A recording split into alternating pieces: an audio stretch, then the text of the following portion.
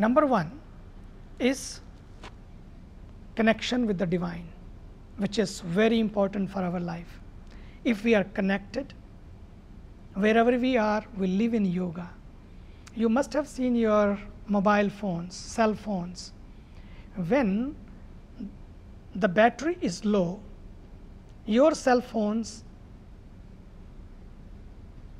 become static. You can't hear properly.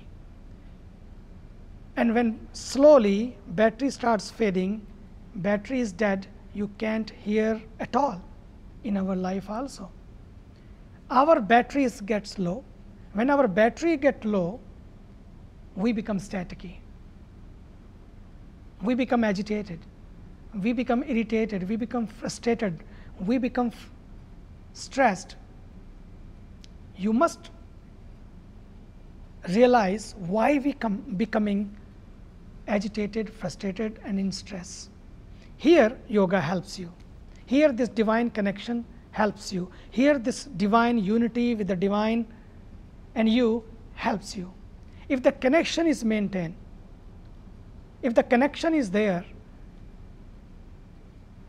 your battery will be recharged. What you do when your mobile phone or your cell phone battery is low, you take to the base and then recharge your batteries of your cell phone, and again you can hear properly.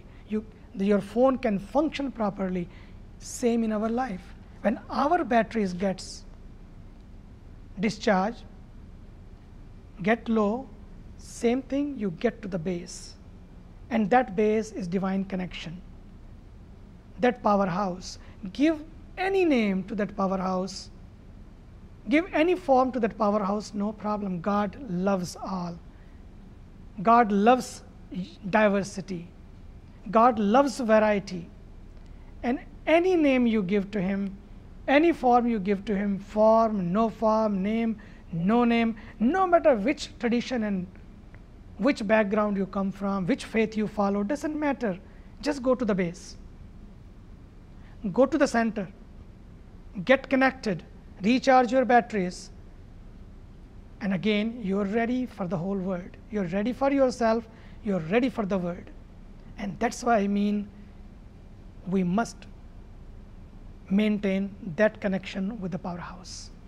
And yoga helps to be with that connection.